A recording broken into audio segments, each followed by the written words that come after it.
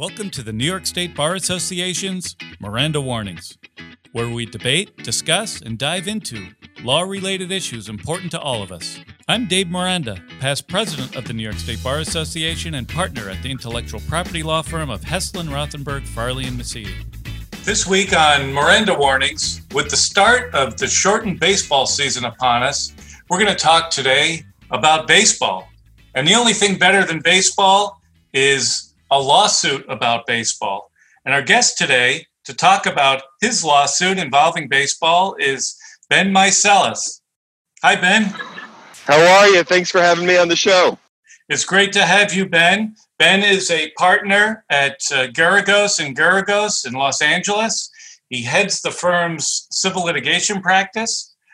Ben has many high-profile clients, including Colin Kaepernick in his collusion case against the NFL. Ben's going to talk to us today about his representation of former Blue Jays pitcher Mike Bolsinger, who's suing the Houston Astros for allegedly ruining his career as a relief pitcher as a result of a game that occurred on August 4th, 2017. Ben, tell us a little bit about the lawsuit that you have against the Houston Astros.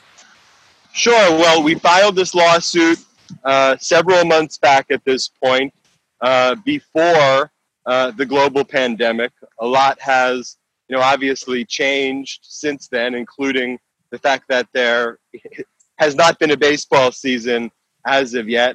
But the lawsuit relates to the Houston Astros cheating scandal, where it's since been uncovered that the Astros were deploying technological devices to steal the signs that the catcher would give the pitcher to indicate, what pitch was going to be thrown.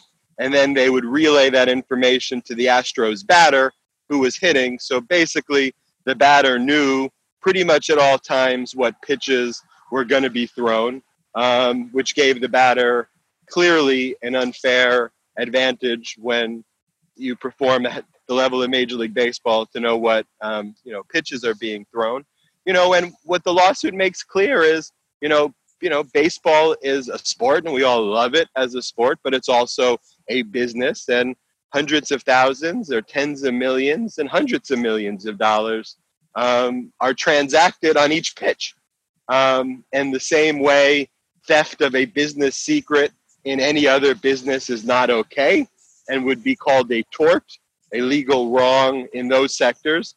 Similarly, it should be no different in baseball. And so the lawsuit, while framed under different titles, of causes of action, tortious interference with economic relations, unfair business practices, at the end of the day, we're saying an economic wrong was committed when you stole the signs of Mike Bolsinger, who was a Toronto Blue Jays pitcher, who's my client.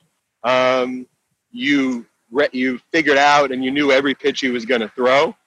As a direct and proximate result of you stealing his signs on this particular game, he got fired right after that game because he was a journeyman pitcher who each game mattered, and he lost his career as a result.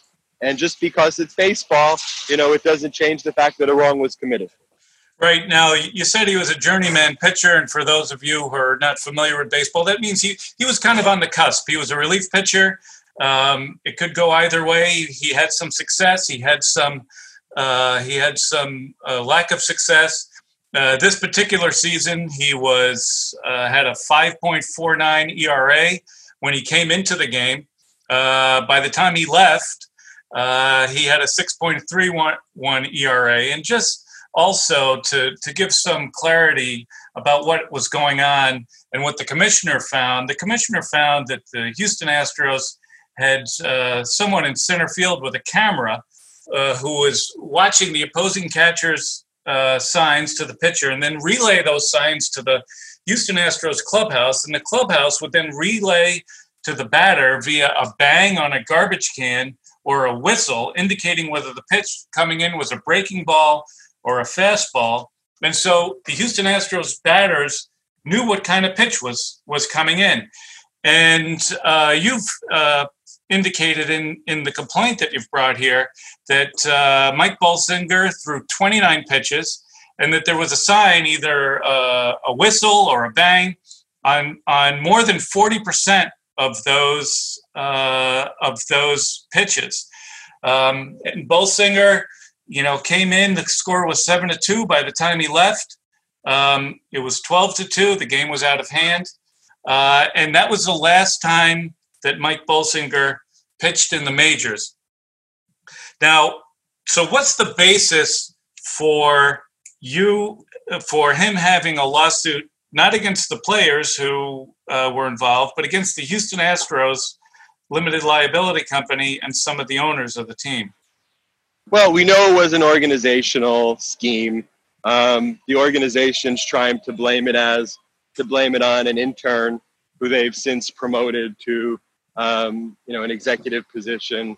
But this was structural and systemic within the Astros, and it came from the top. And one of the key things that we emphasize in the complaint was, in many ways, this was a financial scheme. And you go back to when the Astros were acquired back in 2011 or 2012 for about $300 million. And through the cheating that took place and through their winning of the World Series, the team value increased dramatically to being in excess of, $2 billion, or at least that's what it was prior to the pandemic striking. And so in many ways, the cheating was institutionalized so that the team could make money and win at the expense of other players. In baseball, like in other types of industries, such as being a litigator, sometimes it's a zero-sum game. One side wins, one side loses. And here, the losers lost significant financial interests, including, my client who lost his career as a result of the cheating. And we know very specifically that it was on that game that was the straw that broke the camel's back, where the Toronto Blue Jays, demoted Mike Bolsinger because of his performance in that game. And there's no other. I think we should all, as a society or in the legal community, say, well, that's a wrong that was committed. And when there are wrongs that are committed that impact your finances, there should be a remedy. And absent one in the collective bargaining agreement, which there is none, you go to the courts. And the court system is where we filed this case. And as I've analogized, in other interviews, it would be no different as a litigator if my opponent went into my computer, knew my oral argument beforehand, had a comeback to everything, and defeated my arguments because he had that unfair advantage, and I got fired. And I would also say this, the fact that Mike Bolsinger is a journeyman, to me, makes it all the more devastating what happened to him.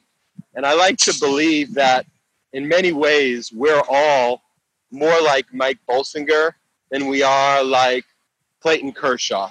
Not everyone is born with that gift, who can be so, who goes out there and performs at the top percent. Each of us, we show up to our work, we work hard, and we try to do the best that we can.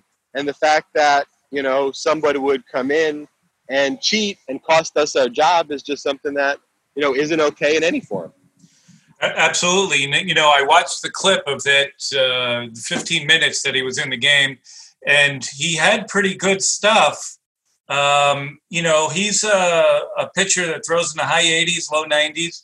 Pitch placement and deception is obviously very important to him.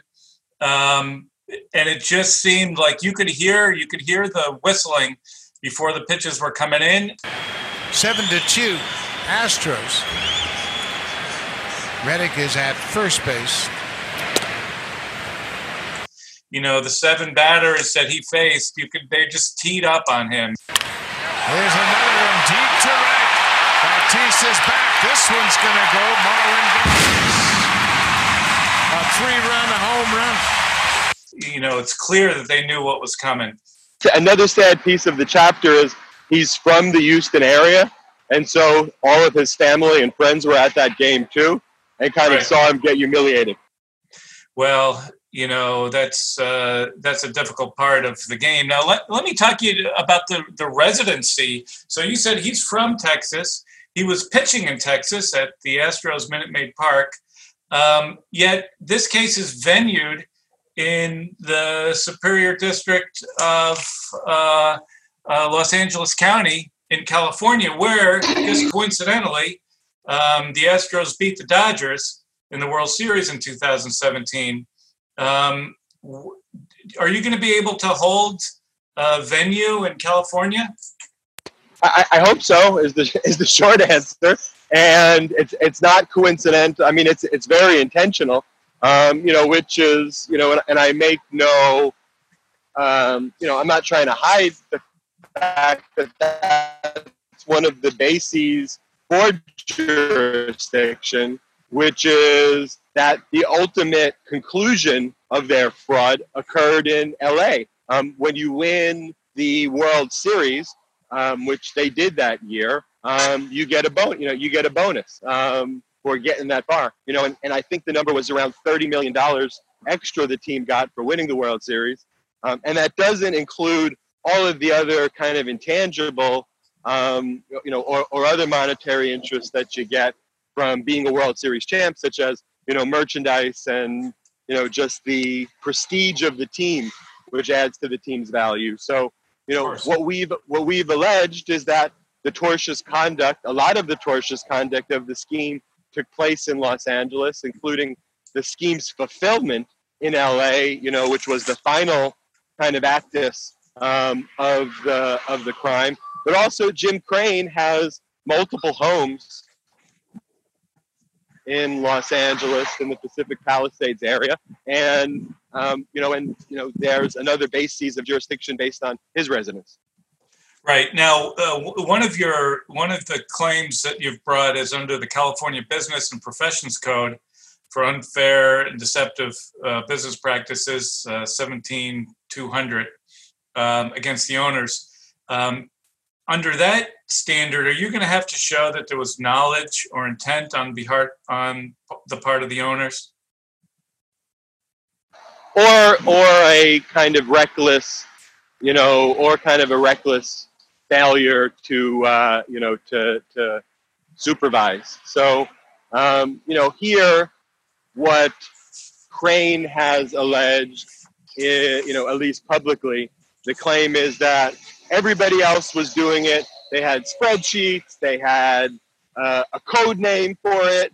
They had, you could hear it. But if you believe Crane, his claim is, I knew none of this was going on.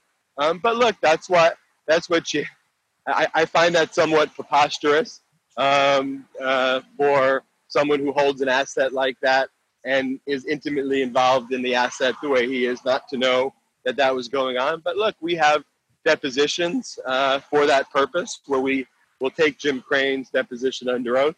We've noticed the deposition of Jim Crane, given all of the issues with health and safety issues surrounding COVID. We've been accommodating, to say the least, in terms of when that deposition is going to take place. Obviously, everyone's health and safety during these times comes first.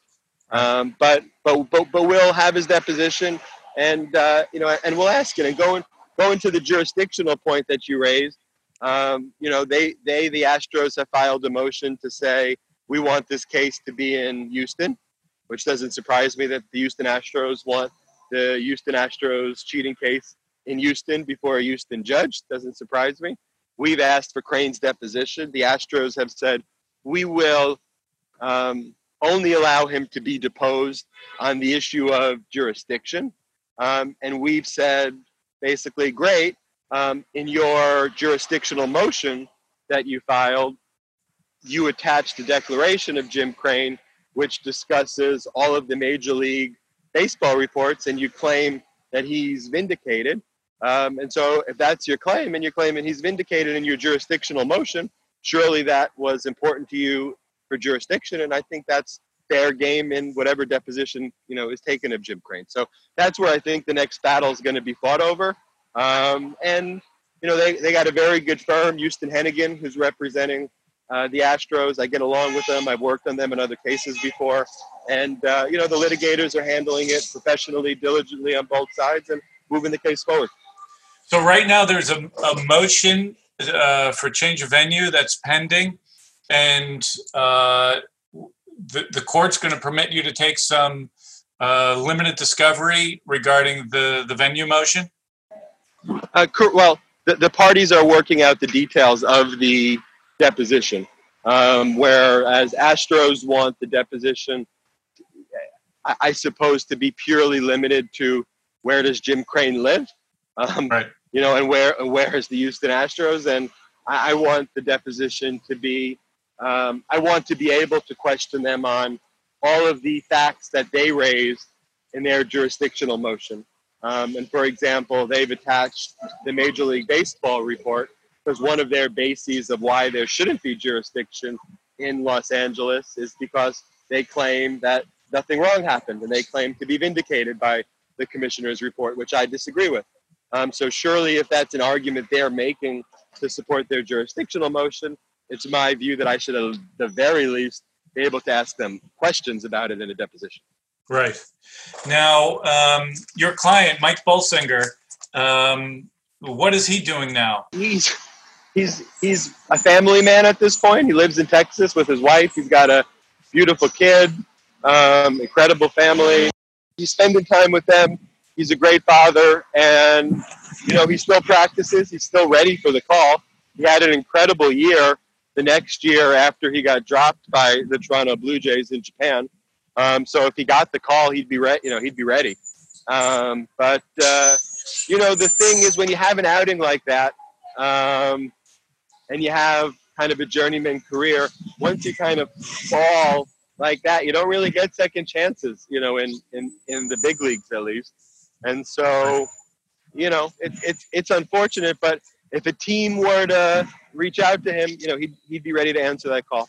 So after this fateful game, the Blue Jays sent him down to the minors. He actually did pretty well the rest of the year in the minor leagues. Posted a decent ERA for the rest of the year in the minors. Then didn't get picked up the following year. Went to pitch in Japan and actually did pretty well in Japan as well. Played great in Japan. And moved back to spend some time with his family. One of the issues of kind of being out in Japan was his wife was pregnant at the time. And so he had to raise a kid in Japan, which was, obviously difficult. But that's also one of the consequences, of the cheating scandal. Right. Here you had someone who, had worked their whole life.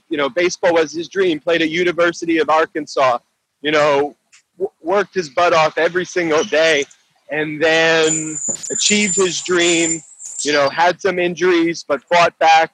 This was his second chance playing with the Toronto Blue Jays, was having an okay season. Some games great, some games not so great, but doing his thing. And then this is the event, this cheating event that takes his career away. And he, and one of the things Mike always says is, look, I'm all about personal responsibility. If at the end of the day, I wasn't good enough, or you want to cut me, because I wasn't good enough, of course, I'm not complaining about that. But on that day, you took my ability to be accountable away from me. And if I knew that I didn't perform that game because it was me, then, I could live with that. But the fact that I know that game that took my career away was because of cheating, is problematic. And the most crazy and absurd thing about it too is, the Astros just take almost no responsibility or accountability for this. Like they act like it's no problem. And when you see them in the press conferences, when you see them talk about the issue, when you see their legal filings, it's just like, whatever, we cheated, we made billions of dollars, get over it. And, to me, there's just something inherently wrong about that. Yeah, one of the unfortunate things about this shortened baseball season is that there's not going to be any fans in the stadium. And so the anticipated booing of the Astros because of the revelation of this conduct is not really going to take place. I think they were really going to be taken to task by the fans around the major leagues. And now, I guess, fortunately for them, they're going to avoid having to face the fans in each of these cities for their conduct. Look, it was going to be a disastrous season for the Houston Astros. I think the problem is it's become a disastrous season for America, and it's become a disastrous season for all of us. And while the Astros lawsuit was the most talked about lawsuit in the country when we filed it several months back, and then COVID hit, and our economy crashed, our country's in a horrible position right now.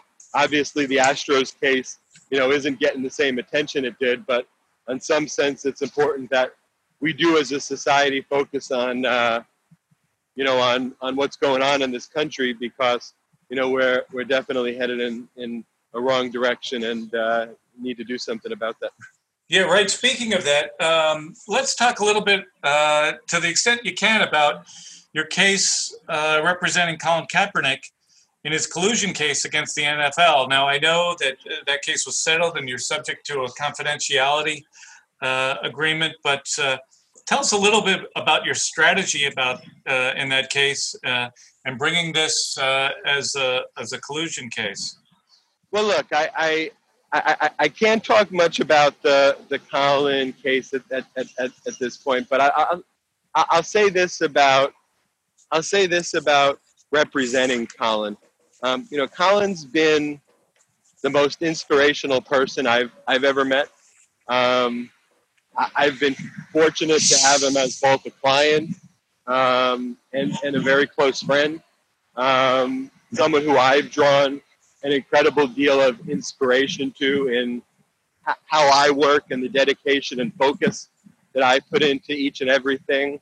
And to have a situation where in 2017, September 21st, Huntsville, Alabama, the president of the United States is, calling Colin Kaepernick a son of a bee, and where we are today with the recognition of everything that Colin was saying and doing and standing for then is at the forefront of everything we're seeing now, and a renewed interest in civil rights, seeing the images of people taking a knee across the country, and the world as part of Colin's powerful, message to bring attention to systemic racism and systemic injustices in the country is incredible and humbling, and I'm honored to just be a part of that piece of history and being by his side. Well, in that regard, you're leading a political action committee called Midas Touch. Tell us a little bit about Midas Touch and what that does. So during the quarantine, my brothers and I, obviously, I have a civil rights background that you talked about at the beginning of the show. My younger brother, Brett, who's 30, was a digital editor at the Ellen DeGeneres show. My other brother, Jordan, is a marketing executive in New York who's done campaigns for AT&T and the and New Jersey Nets and others. We all put our kind of minds together as we were seeing these disastrous Trump press conferences and seeing the disastrous direction we felt our country was headed in. We're all lifelong Democrats. And we said, how can we put our talents together in a way that makes a difference? That was a time when courts were shut down. I couldn't be taking depositions at that time because, during the global pandemic, everything pretty much had shut down. And so we structured these videos that we would make that are, videos that are anti-Trump, I think pro-democracy, and they started taking off. The way we structure these videos are very similar to how I'd argue a case in front of a jury, except in 30 to 60-second kind of soundbite forms. And they're mini indictments on Trump and the Trump administration. And so the videos took off. We've released about 45 videos in the past 70 days. The average video gets about 2 to 3 million views, probably hundreds of millions of views if you add up the total of all of our videos. Fortunate enough, CNN did a good profile on me and the brothers that just dropped today about the efforts we're doing there. But the key thing there that I wanted to get out is, there are a lot of lawyers listening to this podcast. There are a lot of people out there just thinking, what can we do? How do we get involved in any way in the process? And the best answer to that is you get involved by getting involved. And if 3 brothers, who are quarantined across the country can, just work amongst ourselves to create this movement that's been incredibly impactful, really anybody can do it. And that's the one takeaway that I want people to get from our creation of this entity called Midas Touch. Well, for those that are interested, they can look for Midas Touch and what it produces. Ben, we have a feature here on Miranda Warnings called Music, Book, or Movie. Especially during quarantine, it's helpful to share a little bit about something that you think our listeners can take away and perhaps enlighten them during their lockdown period. Well, in addition to checking out Midas Touch and our various videos there, which is spelled MEIDASTOUCH, and you can find us at Midas Touch on Twitter. I watched, well, I'm not sure if this would be enlightening. I watched the movie Palm Springs on Hulu recently, and I enjoyed it kind of escape from a lot of the craziness and chaos that we see. Okay, Palm Springs. Palm Springs. I also love the area of Palm Springs. I'm from LA, but if I could ever escape, I always love escaping to Palm Springs for a few days to get away. So. Well, Ben Meiselas, thank you very much for being with us here on Miranda Warnings.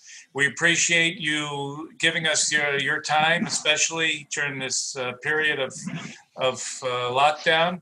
And we wish you well, and we wish Mike Bolsinger well with the lawsuit. And we'll have you back when we get an update on your lawsuit.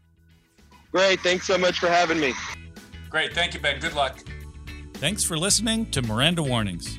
I encourage you to rate, review, and subscribe to Miranda Warnings, a NYSSBA podcast, available on the Apple Podcast app, Spotify, Google Play, or wherever you get your podcasts.